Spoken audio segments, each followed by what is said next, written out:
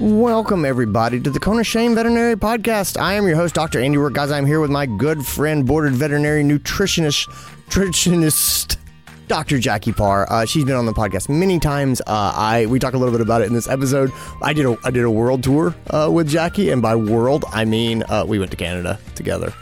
We actually went all across Canada together. I've done a lot of traveling and speaking with Jackie Parr. She is, I love her enthusiasm. I love her passion for teaching and educating about nutrition. I love how she is so practical on what is actually useful in the exam room. Anyway, she is great to talk to. I love the way she thinks. We get into taking histories, leveraging our staff.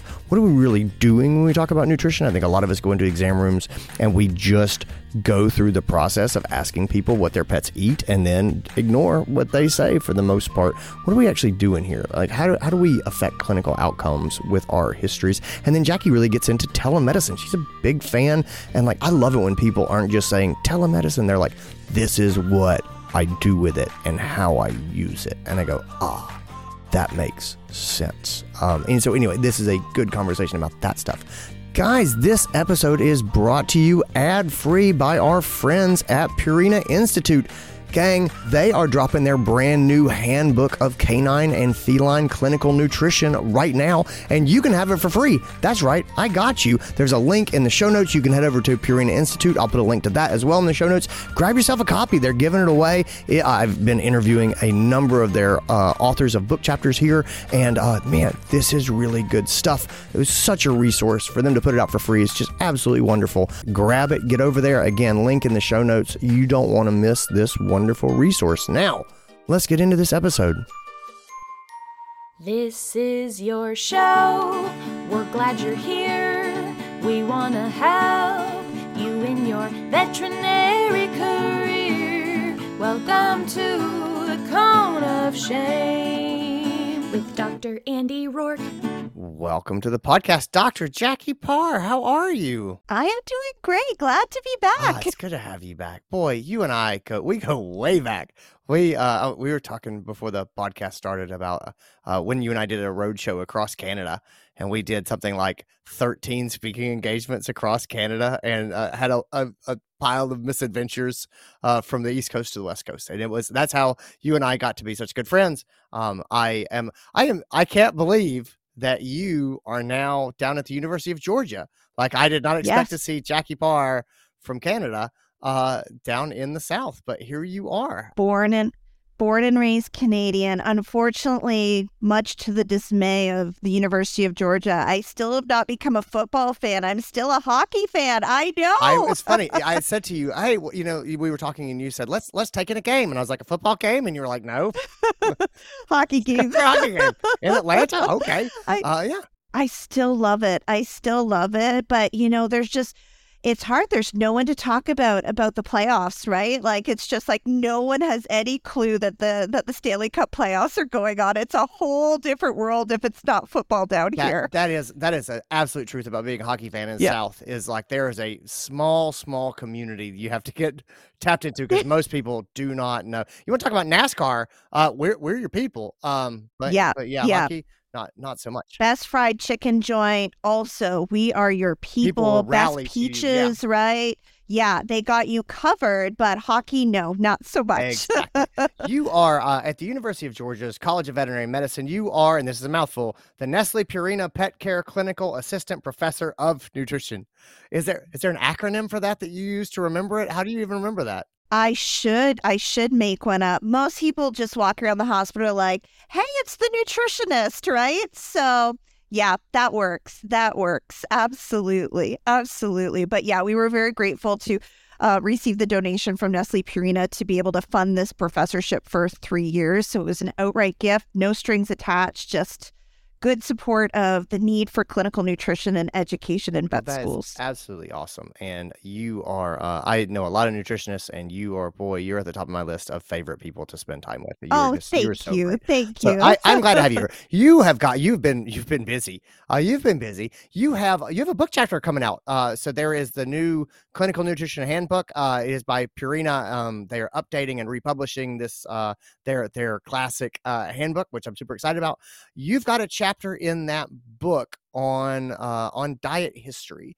And so let's go ahead. I always love the way you think. I love how enthusiastic you are about nutrition. I love how strategic and smart you are about implementing it, and also your focus on relationship building and building trust. And so those are all just things that I've known about you for years and years. And so I want to start and walk through this with you from a high level. Go ahead and lay out for me, when you start to talk about nutrition history, what are your objectives? What do you hope to accomplish strategically as you look at this?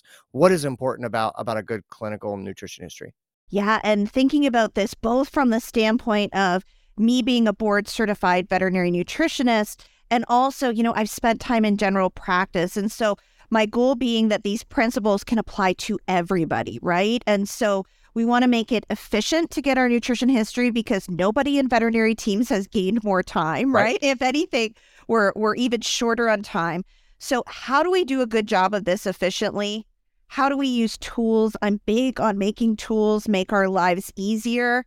And then how do we use this as an opportunity to build trust with our clients? I think over time, there are some of us in the veterinary field who've gotten really apprehensive. I've heard people say, I don't even want to ask what they're feeding anymore because I'm worried it's going to turn into a fight or a negative conversation, or what if it becomes adversarial? And so I want to flip it on its head, and let's think of this as an opportunity to build trust. Let's think of this as an opportunity to build relationships. And I think that nutrition is one of those areas that we can really do that. If clients feel heard regarding a nutrition conversation, they're like, wow, no one else has been listening to my concerns. Finally, someone has actively listened to my concerns. I feel heard. This is the person I'm going to bring my dog or cat back to. Yeah. And so big goals. I love that. I love the pointing out that making people feel heard is an important part of building trust. And the other thing too is I like to positively reinforce whatever we can find. Like they're doing something right. They might be doing a lot of wrong things around it, but I can go, oh, I like this thing that you're doing. That's good. Just trying to pat them on the back and make sure they don't feel judged. I think that's a really smart start. Well, talk to me a bit about sort of how you look at nutrition. So I'm walking in, or my technician is walking in, and they're going in to try to get this nutrition history. And so we're talking about, we want to do this quickly. We want to use our tools. We want to build trust. Jackie, what am I trying to get out of this interaction? So talk to me about, getting focused, being efficient. Part of being efficient is knowing what I'm looking for and what the benefits are. So at a high level, where am I going here? Yeah, I think mindset going into the exam room is everything. So take a moment, take one breath. If you're doing this in person, we'll talk a little bit hopefully about telehealth and how we can use telehealth to our advantage here to be efficient. But, take one breath before you go in and just remind yourself, no pet parent ever feeds a food to make you mad. They are legitimately trying to do the best they can. So if you go in with that mindset, I tell the students this, it can totally change the way the conversation goes, right? Don't go in thinking, oh gosh, what am I going to get into here, right? Go in thinking they love their pet. They are doing the best they can. What am I going to do to help? And you're absolutely right. They will be doing things that are right. And our goal is to help them do better. So mindset is number one. And then number two is, I think that we can set ourselves up for success if we start thinking about this even a little bit in advance of the appointment. And so it goes back to those tools, having our client care team, having our front desk staff, when we've got an appointment booked, sending them a diet history form that works for our team in advance, so that whomever is responsible for feeding the pet, for buying the food, can actually start filling that out in advance. It's going to get you such better information. If you have them fill it out in the waiting room, they're going to be like, I feed the blue bag with the pug on it from this store. I mean, you're going to get terrible information because they're stressed about getting there on time. They've got questions that they don't want to forget. Maybe they've got kids running around the exam room that they're trying to get, not to put fingers in the fish tank, right? It's a stressful time when you're bringing your pet. And so get them to do whatever they can to prep in advance. And the nice thing is, from a medical record standpoint, if they filled that out and it's an electronic form, as it should be, You just attach it to the medical record, and a good chunk of that medical record keeping is done for you. You literally just need to do addendums then in your medical record. And so I would say starting that process about a week in advance, doing one reminder, ideally via text, because lots of people love text reminders, right? That's what my doctor's office does. It's time to check in, right? And you get this form that you need to check in. You update your insurance. Get in the habit of doing this for your wellness appointments, just sending the text, sending the email, getting them to fill it out. It's going to make your life easier, right? Going to make your life a heck of a lot easier. And so those would be two things: attitude, setting yourself up for success, using your whole team to get that diet history form filled out in advance. I love it. Talk to me a bit about the circle of nutrition becoming a square of nutrition, and tell me what that means, because I'm starting to get into the weeds of like, what are we actually talking about in this room? But lay that out for me, because you've talked to me a bit about it before. Yeah. It's so way back when American College of Veterinary Nutrition came up with this great circle of nutrition. And it was the idea that if we were evaluating the circle of nutrition, then we were getting a comprehensive nutritional history. So it included the patient factors, the nutritional factors, so the diet, but everything that went in the pet's mouth, from treats to foods for giving pills to, the grass that it ate in the backyard. And then there was also a section for feeding management and environment. And that was a huge section that was really intended to try to grasp some of what's going on with the human dynamic. But I love that the American Animal Hospital Association, AAHA's 2021 guidelines, turned this circle into a square, and they just called out human factors is now its very own, very important section. And it was time for that, right?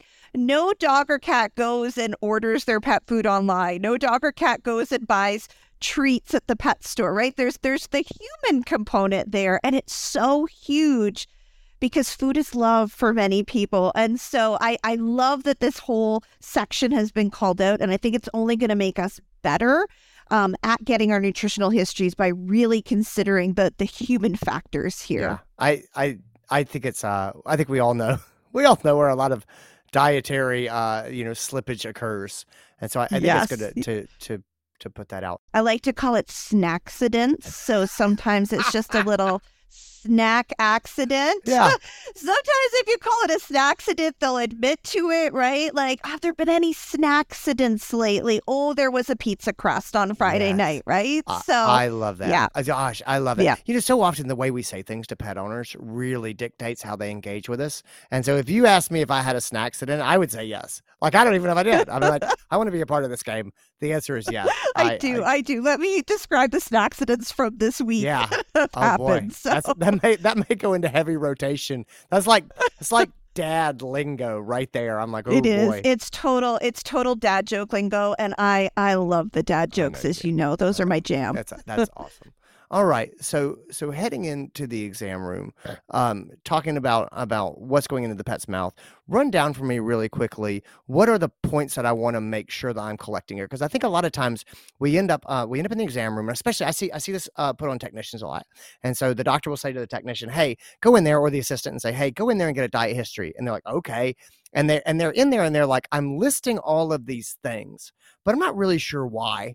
And I'm not really sure what I'm looking at." And then I come out with a list and I give it to the doctor, and she nods her head, and then she seems to ignore what I said. And the truth is, she probably processed what they said. But I think a lot of people do have this question of, why am I doing this dance? And what am I trying to get out of this? And so I'm sure I'm not the only person who's seen that frustration in their practice. Oh, for sure. And I think, our technicians, our veterinary assistants can absolutely excel at the nutritional history piece, and they can make it very impactful. And so one of the first things I would do, hopefully we've got a diet history form filled out where we already have a little bit of information. If we don't, that's okay. We can start collecting things. But it gets back to that building trust around the nutrition conversation. And so if whomever is collecting this nutrition history can go in there, you're normally going to start with your typical history, right? You're figuring out the medical conditions, any vomiting, diarrhea, any coughing, sneezing,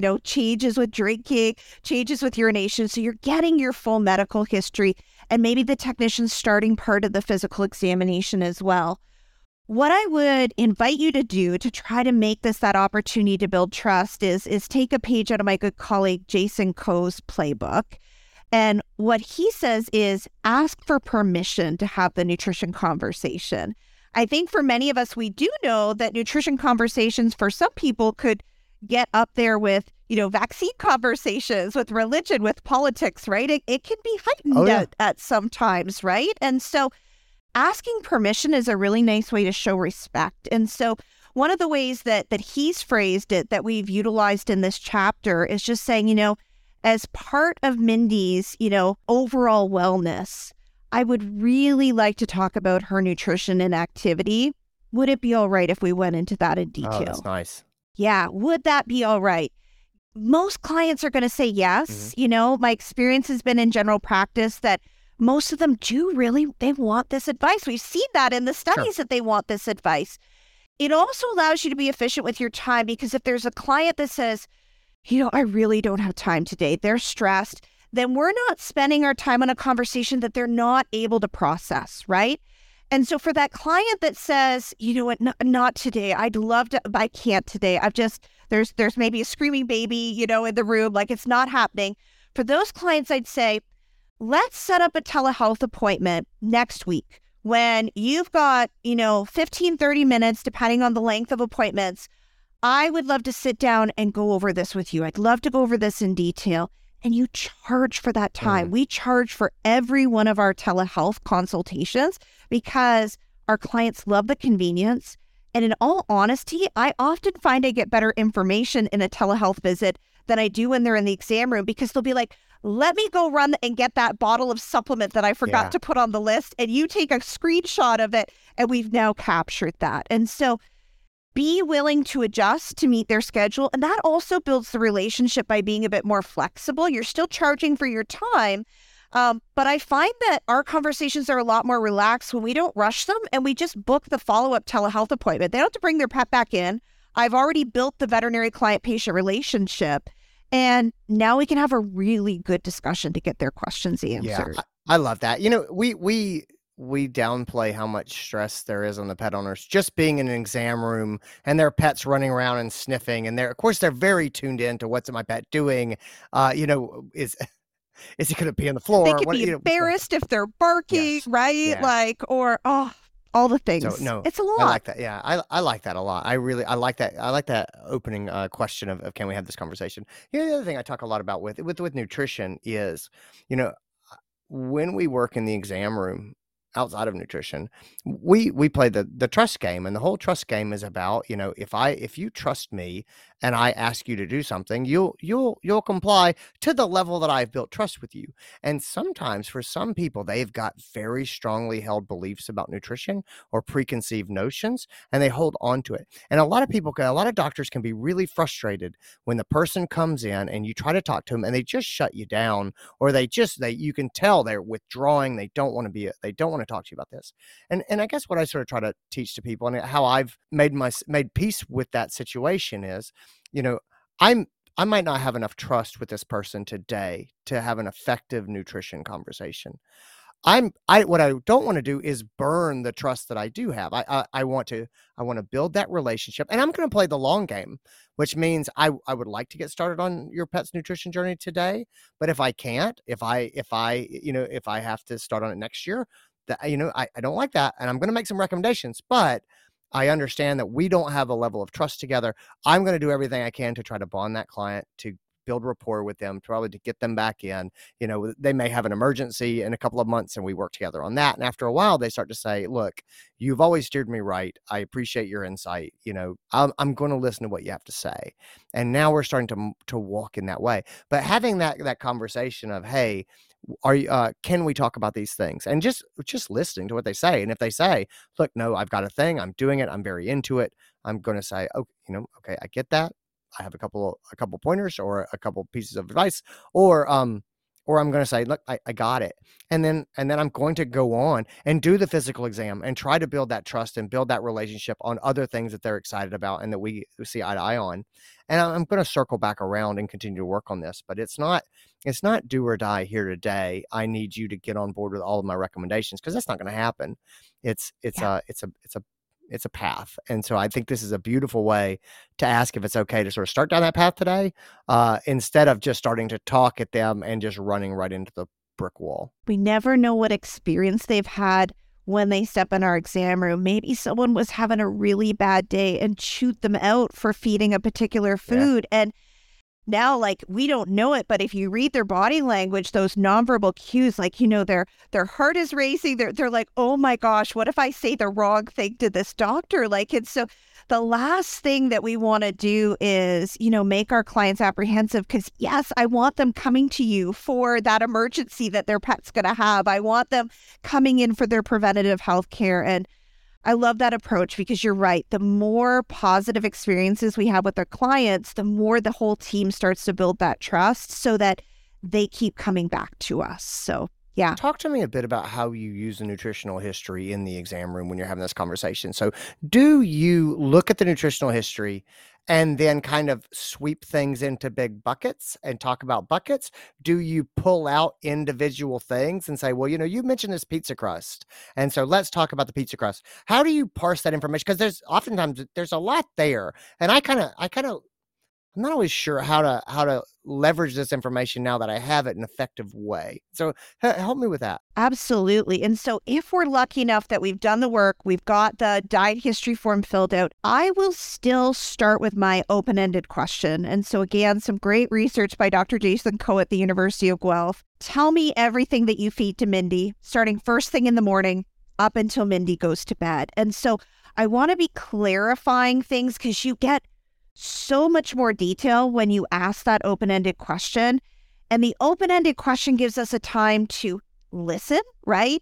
And be actively listening. So we're nodding, we're showing positive cues, we're showing interest, we're not interrupting, and we're getting some of that detail so that they feel heard. Because if they're not heard, the trust cannot be built. That it's a two-way street. It also gives much more of an impression that this is a relationship moment, right? We actually want their feedback. We actually want to know what they're doing for their pets so that we can partner with them. And so I do start with that open-ended question. And the research has shown clients don't speak for that long. Sure, there's the odd client that would give you 10 minutes and you'd have to interrupt.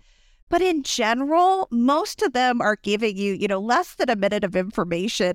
Most of it is under a minute, and then they get it out, they feel heard, you've got good information, and exactly to your point, I then funnel in on something that I need to clarify. So I then start asking more closed-ended questions to try to funnel in and get some more detail.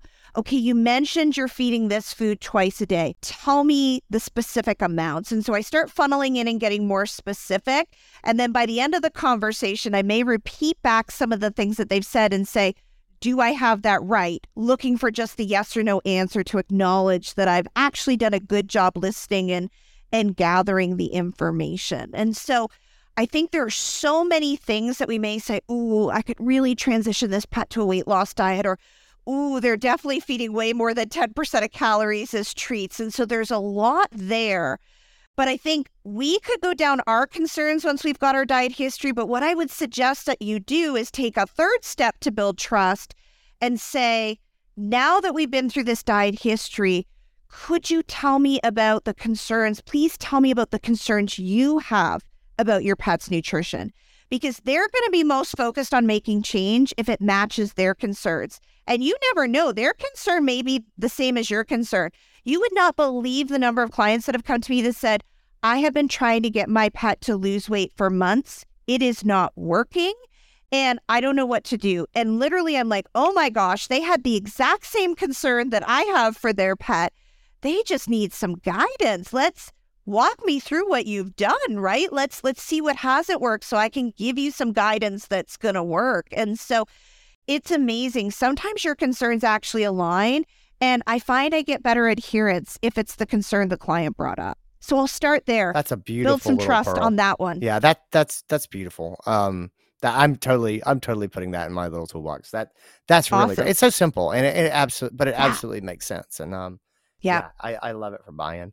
Where do you see diet histories go off the rails? What are the most common pitfalls that you see for doctors, for technicians? Like, where do we take this into unproductive territory? How's that happen? Yeah, absolutely.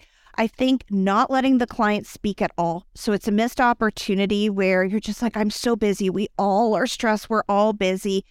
And if you miss that opportunity to let the client speak for even 1 minute, right, about that nutritional history, we've lost that opportunity to build that initial piece of trust. And so I think that we are so rushed in our day that there is that tendency, right? And some days it's easier than others to listen. I have that same, thing when I'm feeling the stress of I'm getting texts about patients in our critical care unit while I'm trying to get a diet history, right? We all get those pressures.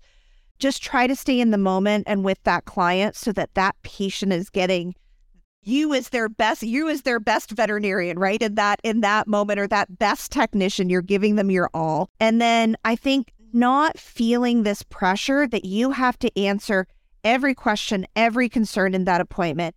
It is not unusual once you ask what concerns you have for a client to say, well, I'm actually concerned about this, and I'm given this supplement, and I've got this concern, and yada, yada, yada. And we have this sort of sense of, I need to cram this all in. I'm going to be running late. Don't try to cram it in. Say, these are great questions. I really want us to have a good conversation. Let's have you email the links to those supplements, and I want you to go up front, and we're going to book a telehealth appointment. I want to book a 15-minute appointment to talk about this. You don't have to bring your pet back in. You don't have to bring your baby or your kids back in, but I want to answer your questions. So charge for your time. And this is something that in many states, a technician or even sometimes an assistant may be able to do, depending on the level of advice and the conversation. So using the team, and that also leads to job satisfaction. I mean, you just see our technicians glow when they do the calculations for a weight loss program and that pet comes back in and they've lost 2% body weight. Like, it's one of those moments that I just love working with our technicians. I see them just glowing. They're so happy with the difference that they've made. And they were given this ownership and this opportunity to make a difference. And I think that's all we want in our jobs, is to be able to help and make a difference. And nutrition's a great way to pull your whole team in that way. I am a big believer in empowering the team, giving them things to learn and grow in, delegating to them. And boy, nutrition is an area and practices. And that's why I really love your idea of this telehealth workflow of, hey, we're here in person. We're going to do the things we need to put hands on the pet, but this is a conversation and we can make time for this. And it doesn't have to take up an exam room. You know what I mean? I mean, I don't know. I'm really getting on board with ideas of, especially practice managers. I hammer on this, but I can see technicians and doctors as well having some work from home days. And really a lot of that falls around telehealth and communication. And I go, guys, I think we can move the needle. And also what a great perk to not have to come into the office one day a week or a half day a week, because you're doing teleconsults and things like that. So anyway, I really like where your head's at. Jackie, the last question I have for you is, what are your favorite resources on nutrition? So say I've got a doctor, I've got a technician that I'm trying to mentor and grow, and I say, this is their area of expertise, or they want this to be their area of expertise. This is their area of interest. What do you give to them for Christmas gifts? Like, what are you like? These are the things that I want you to have. Like, help me with that. Oh, absolutely. Well, I do want them bookmarking.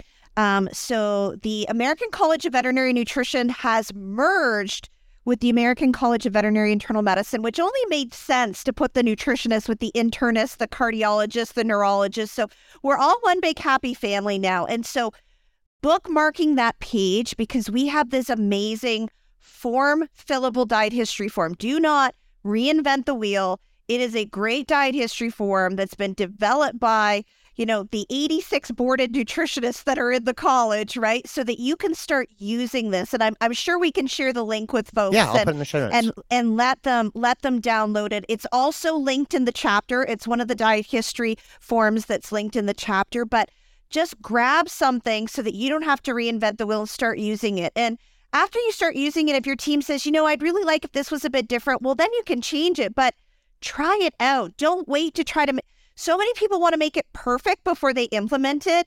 And we spend so much time. You will get such better success and progress if you just try it, see what doesn't work, and then you go fix it, right? And so these little, it doesn't have to be perfect. Just start. Like, do it tomorrow. Download the form and just get started. And it's going to make your life easier, right? It's going to give you good questions to help guide this nutritional history.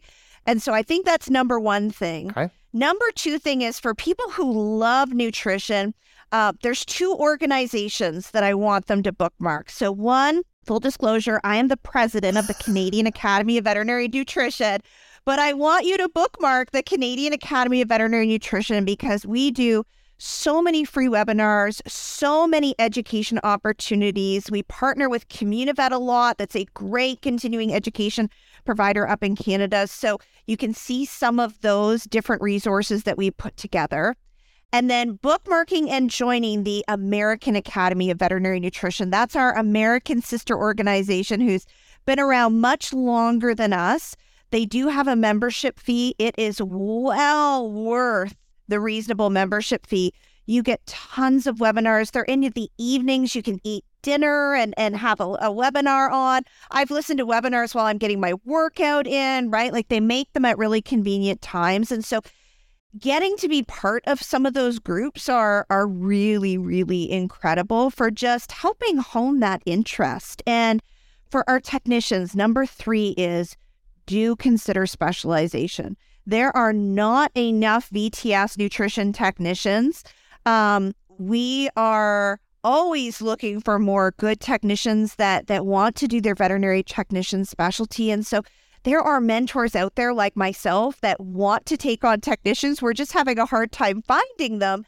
And so start looking into these areas because it is a way to sort of redevelop yourself and get a new zest for life in your career. We do not want you to leave veterinary medicine. We want you to stay in veterinary medicine. And one of the greatest ways that I have seen technicians just blossom is having a little bit of a shift where they start to specialize. Like, how cool is that to become an expert in an area? And so really, really neat opportunity. And so I encourage our technicians that are listening to learn more about doing your veterinary technician specialty. It is a great opportunity. And if you're not in it for nutrition, there are so many other specialties you could consider.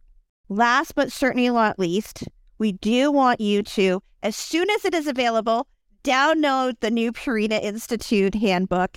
This is a great resource. The original book was phenomenal. I can't wait to read the rest of the chapters. I mean, I've obviously written a chapter with my resident, Dr. Lauren Sag, who also did a nice job of this chapter.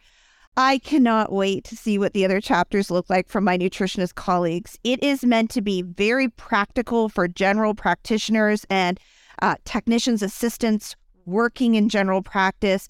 They're short chapters, lots of figures, lots of bullet points so that you're not sitting down reading real heavy textbook materials, the type of thing you could quick read a chapter, you've got 15 minutes in between something, you could quick read a couple chapters. And so absolutely check out their resources. And they definitely have a ton of great webinar content as well. If you like to learn about webinars, you can check out the Purina Institute's webinar schedule as well. That's awesome. Jackie Parr, thank you so much for being here. Guys, thanks for tuning in. Take care of yourself. And that is our episode. Guys, that's what I got for you. Thanks again to Dr. Jackie Parr. Thanks to Purina Institute for making this possible ad-free, and also for the Handbook of Canine and Feline Clinical Nutrition. Again, if you don't have a copy yet, which you don't because it just dropped at the end of June, head over to Purina Institute and get signed up. I'll put a direct link in the show notes to make it easy on you. Gang, take care of yourselves. Be well. I'll talk to you later.